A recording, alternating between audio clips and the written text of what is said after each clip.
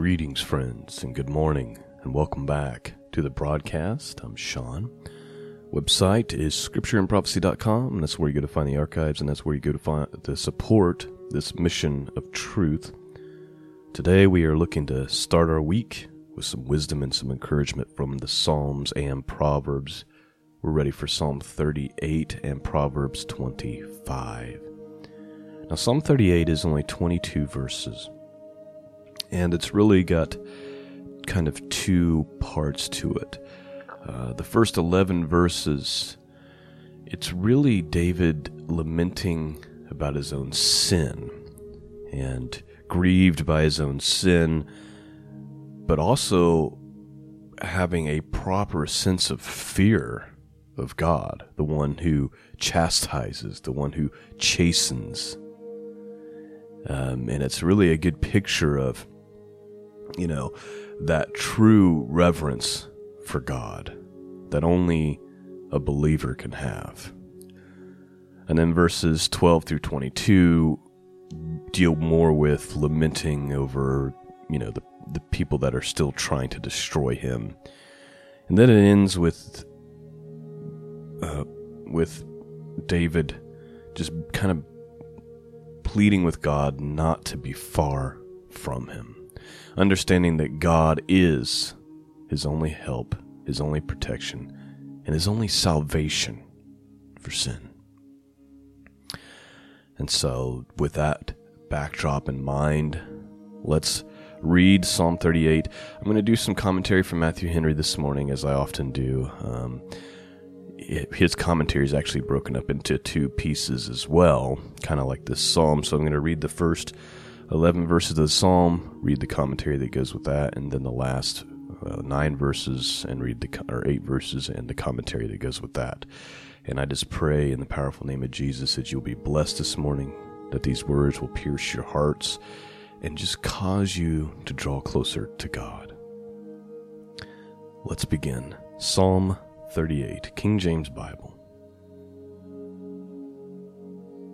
O Lord, rebuke me not in thy wrath, neither chasten me in thy hot displeasure. For thine arrows stick fast in me, and thy hand presses me sore. There is no soundness in my flesh because of thy anger, neither is there any rest in my bones because of my sin. For my iniquities are gone over my head. As a heavy burden they are too heavy for me. My wounds stink and are corrupt because of my foolishness. I am troubled. I am bowed down greatly. I go mourning all the day long. For my loins are filled with the loathsome disease, and there is no soundness in my flesh. I am feeble and sore broken. I have roared by reason of the disquietness of my heart. Lord, all my desire is before thee, and my groaning is not hid from thee. My heart panteth, my strength faileth me. As for the light of mine eyes, it is also gone from me. My lovers and my friends stand aloof from my sore, and my kinsmen stand afar off. So that's the first 11 verses. And you gotta love David's honesty. Not just his honesty, but his proper view of his sin, right? He understands that he's filthy, right? He understands that God's righteousness is unobtainable. Look at him. He says, my loins are filled with the loathsome disease, and there's no soundness in my flesh. My iniquities have gone over my head. As a heavy burden, they are too heavy for me. There's no soundness in my flesh, he says. Because of thine anger, neither is there any rest in my bones because of my sin. So he's coming to terms with his sin. He understands God's righteousness. That's why he says, Lord, please rebuke me not in thy wrath, neither chasten me in thy hot displeasure, for thine arrows stick fast in me, and thy hand presses me sore. So that's how he starts the psalm. Let me give you some commentary from Matthew Henry. Here's what he says.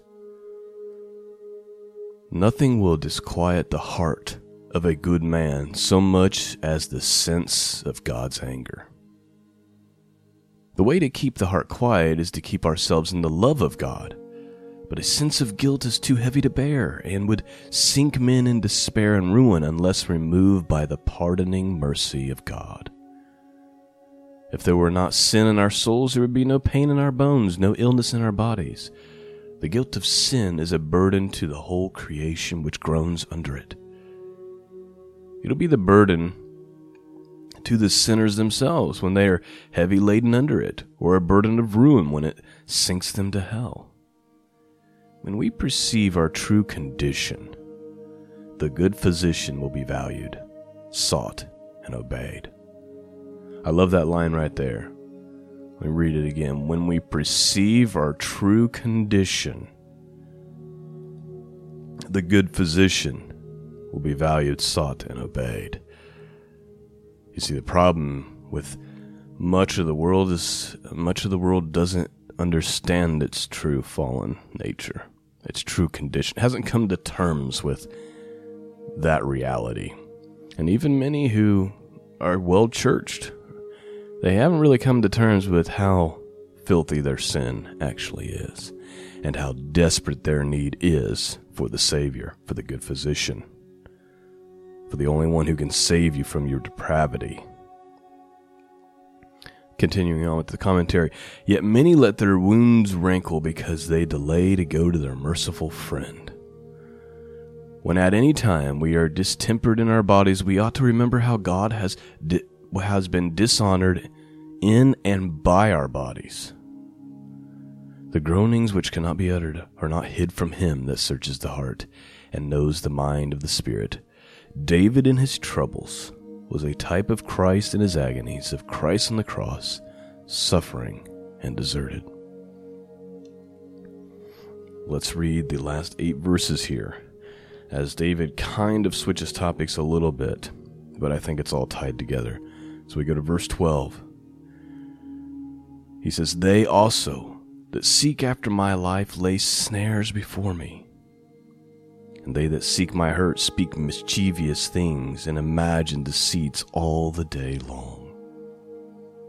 But I, as a deaf man, heard not, and I was dumb man. I was a dumb man that openeth not his mouth. Thus I was a man that heareth not, and in those in whose mouth are no reproofs. For in thee, O Lord, do I hope. Thou wilt hear, O Lord my God. For I said, hear me, lest otherwise they should rejoice over me when my foot slippeth. They magnify themselves against me. For I am ready to halt, and my sorrow is continually before me. For I will declare mine iniquity, I will be sorry for my sin. But my enemies are lively, and they are strong, and they that hate me wrongfully are multiplied. They that also render evil for good are my adversaries, because I follow the thing that is good. Forsake me not, O Lord. O my God, be not far from me. Make haste to help me, O Lord, my salvation. Let me read a little more commentary for you, and then we'll move on to the Proverbs.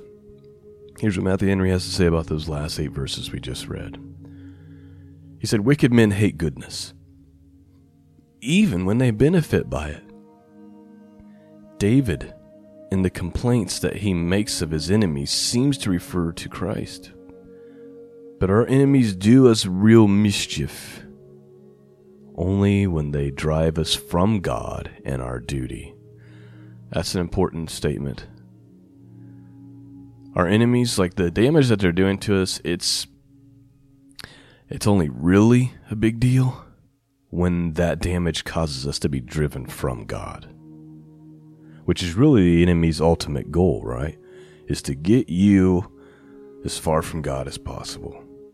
get you to start trusting in your flesh, or to lose faith, to lose hope. Continuing on, the true believer's trouble will be made useful. He will learn to wait for his God and will not seek relief from the world or himself. The less we notice the unkindness and injuries that are done to us, the more we consult the quiet of our own minds. David's trouble were the chastisement and consequences of his transgressions, while Christ suffered for our sins and ours only. What right can a sinner have to yield to impatience or anger when mercifully corrected for his sins? David was very sensible of the present workings of corruption in him.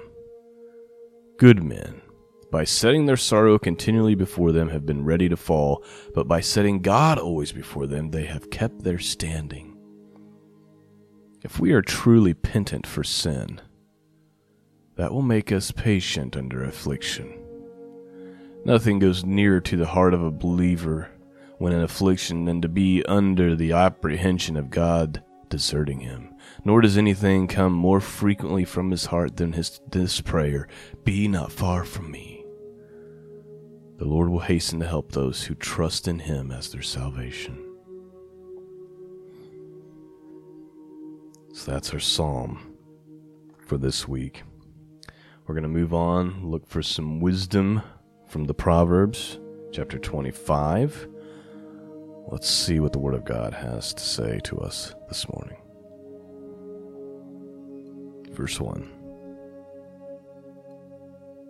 These are also Proverbs of Solomon, which the men of Hezekiah king of Judea copied out. It is the glory of God to conceal a thing, but the honor of kings is to search out a matter. The heaven for height, and the earth for depth, and the heart of a king is unsearchable. Take away the dross from the silver, and there shall come forth a vessel for the finer. Take away the wicked from before the king, and his throne shall be established in righteousness. Put not forth thyself in the presence of the king, and stand not in the place of great men. For better it is that is to be said unto thee, Come up hither, than thou shalt be put lower in the presence of the prince from thine eyes have seen. Go not forth hastily to strive, lest thou know not what to do in the end thereof, when thy neighbor hath put thee to shame. Debate thy cause with thy neighbor himself, and discover not a secret to another, lest he that heareth it put thee to shame, and thy infamy turn not away. A word fitly spoken is like apples of gold and pitchers of silver. As an earring of gold and an ornament of fine gold, so is a wise reprover upon an obedient ear. As the cold of snow in the time of harvest, so is a faithful messenger to them that send him, for he refreshes the soul of his masters. Whoso boasteth himself of a false gift is like clouds and wind without rain. It's an interesting line. Let's read that again. Whoso boasteth himself of a false gift. So it's like bragging about an ability you don't really have, right? Man, I see this a lot. Or people have, through some kind of delusion, convinced themselves that they're an expert in a certain topic when at the end of the day, they're clueless, right? And it's almost like, if you've run into these people, they can't help but boast about this thing that they have no business boasting about. Let's read the proverb again. Whoso boasteth himself of a false gift is like clouds and wind without rain. What are clouds and wind without rain? Basically useless, right? So is boasting about a gift that you really don't even have. Verse 15, by long forbearing is a prince persuaded, and a soft tongue breaketh the bone. Hast thou found honey? Eat so much as sufficient for thee, lest thou be filled therewith and vomit it.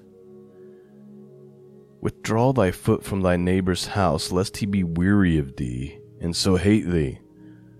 What's that mean? It means don't overstay your welcome.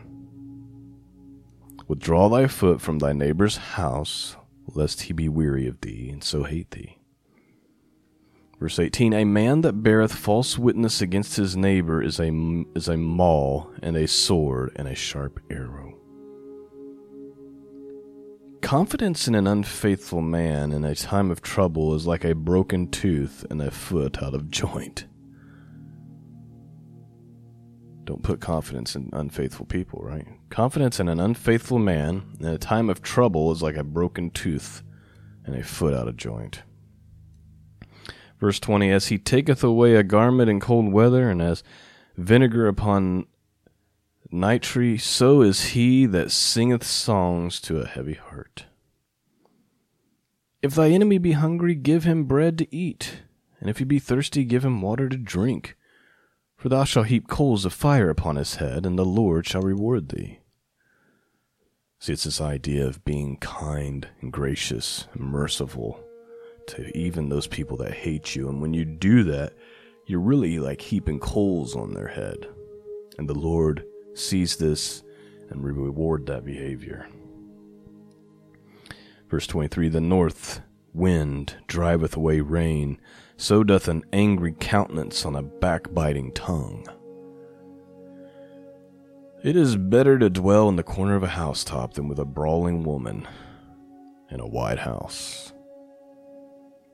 As cold water to a thirsty soul, so is good news from a far country. A righteous man falleth down before the wicked, is as a troubled fountain and a corrupt spring. Listen to this, because what do we do in our culture today? We just kind of hide away and we keep our mouth shut and we just do what the master says, and we don't want to speak against the absolute filth that's going on in our country. Look at this. A righteous man falling down before the wicked is as a troubled fountain and a corrupt spring.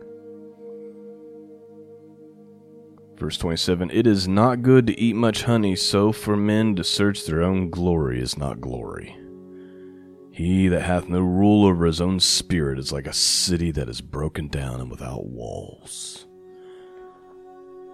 If you don't have any self-control, it's like a city that has no one to rule over it, that's broken down, has no walls to protect it. That is our Psalms and our Proverbs for this morning. I hope that you've been blessed, strengthened, encouraged, filled with wisdom, filled with spirit. Thank you for listening. Thank you for supporting the podcast and continuing to make it possible week after week after week. Thank you for your prayers. Peace and grace be with all of you. And until next time, God bless.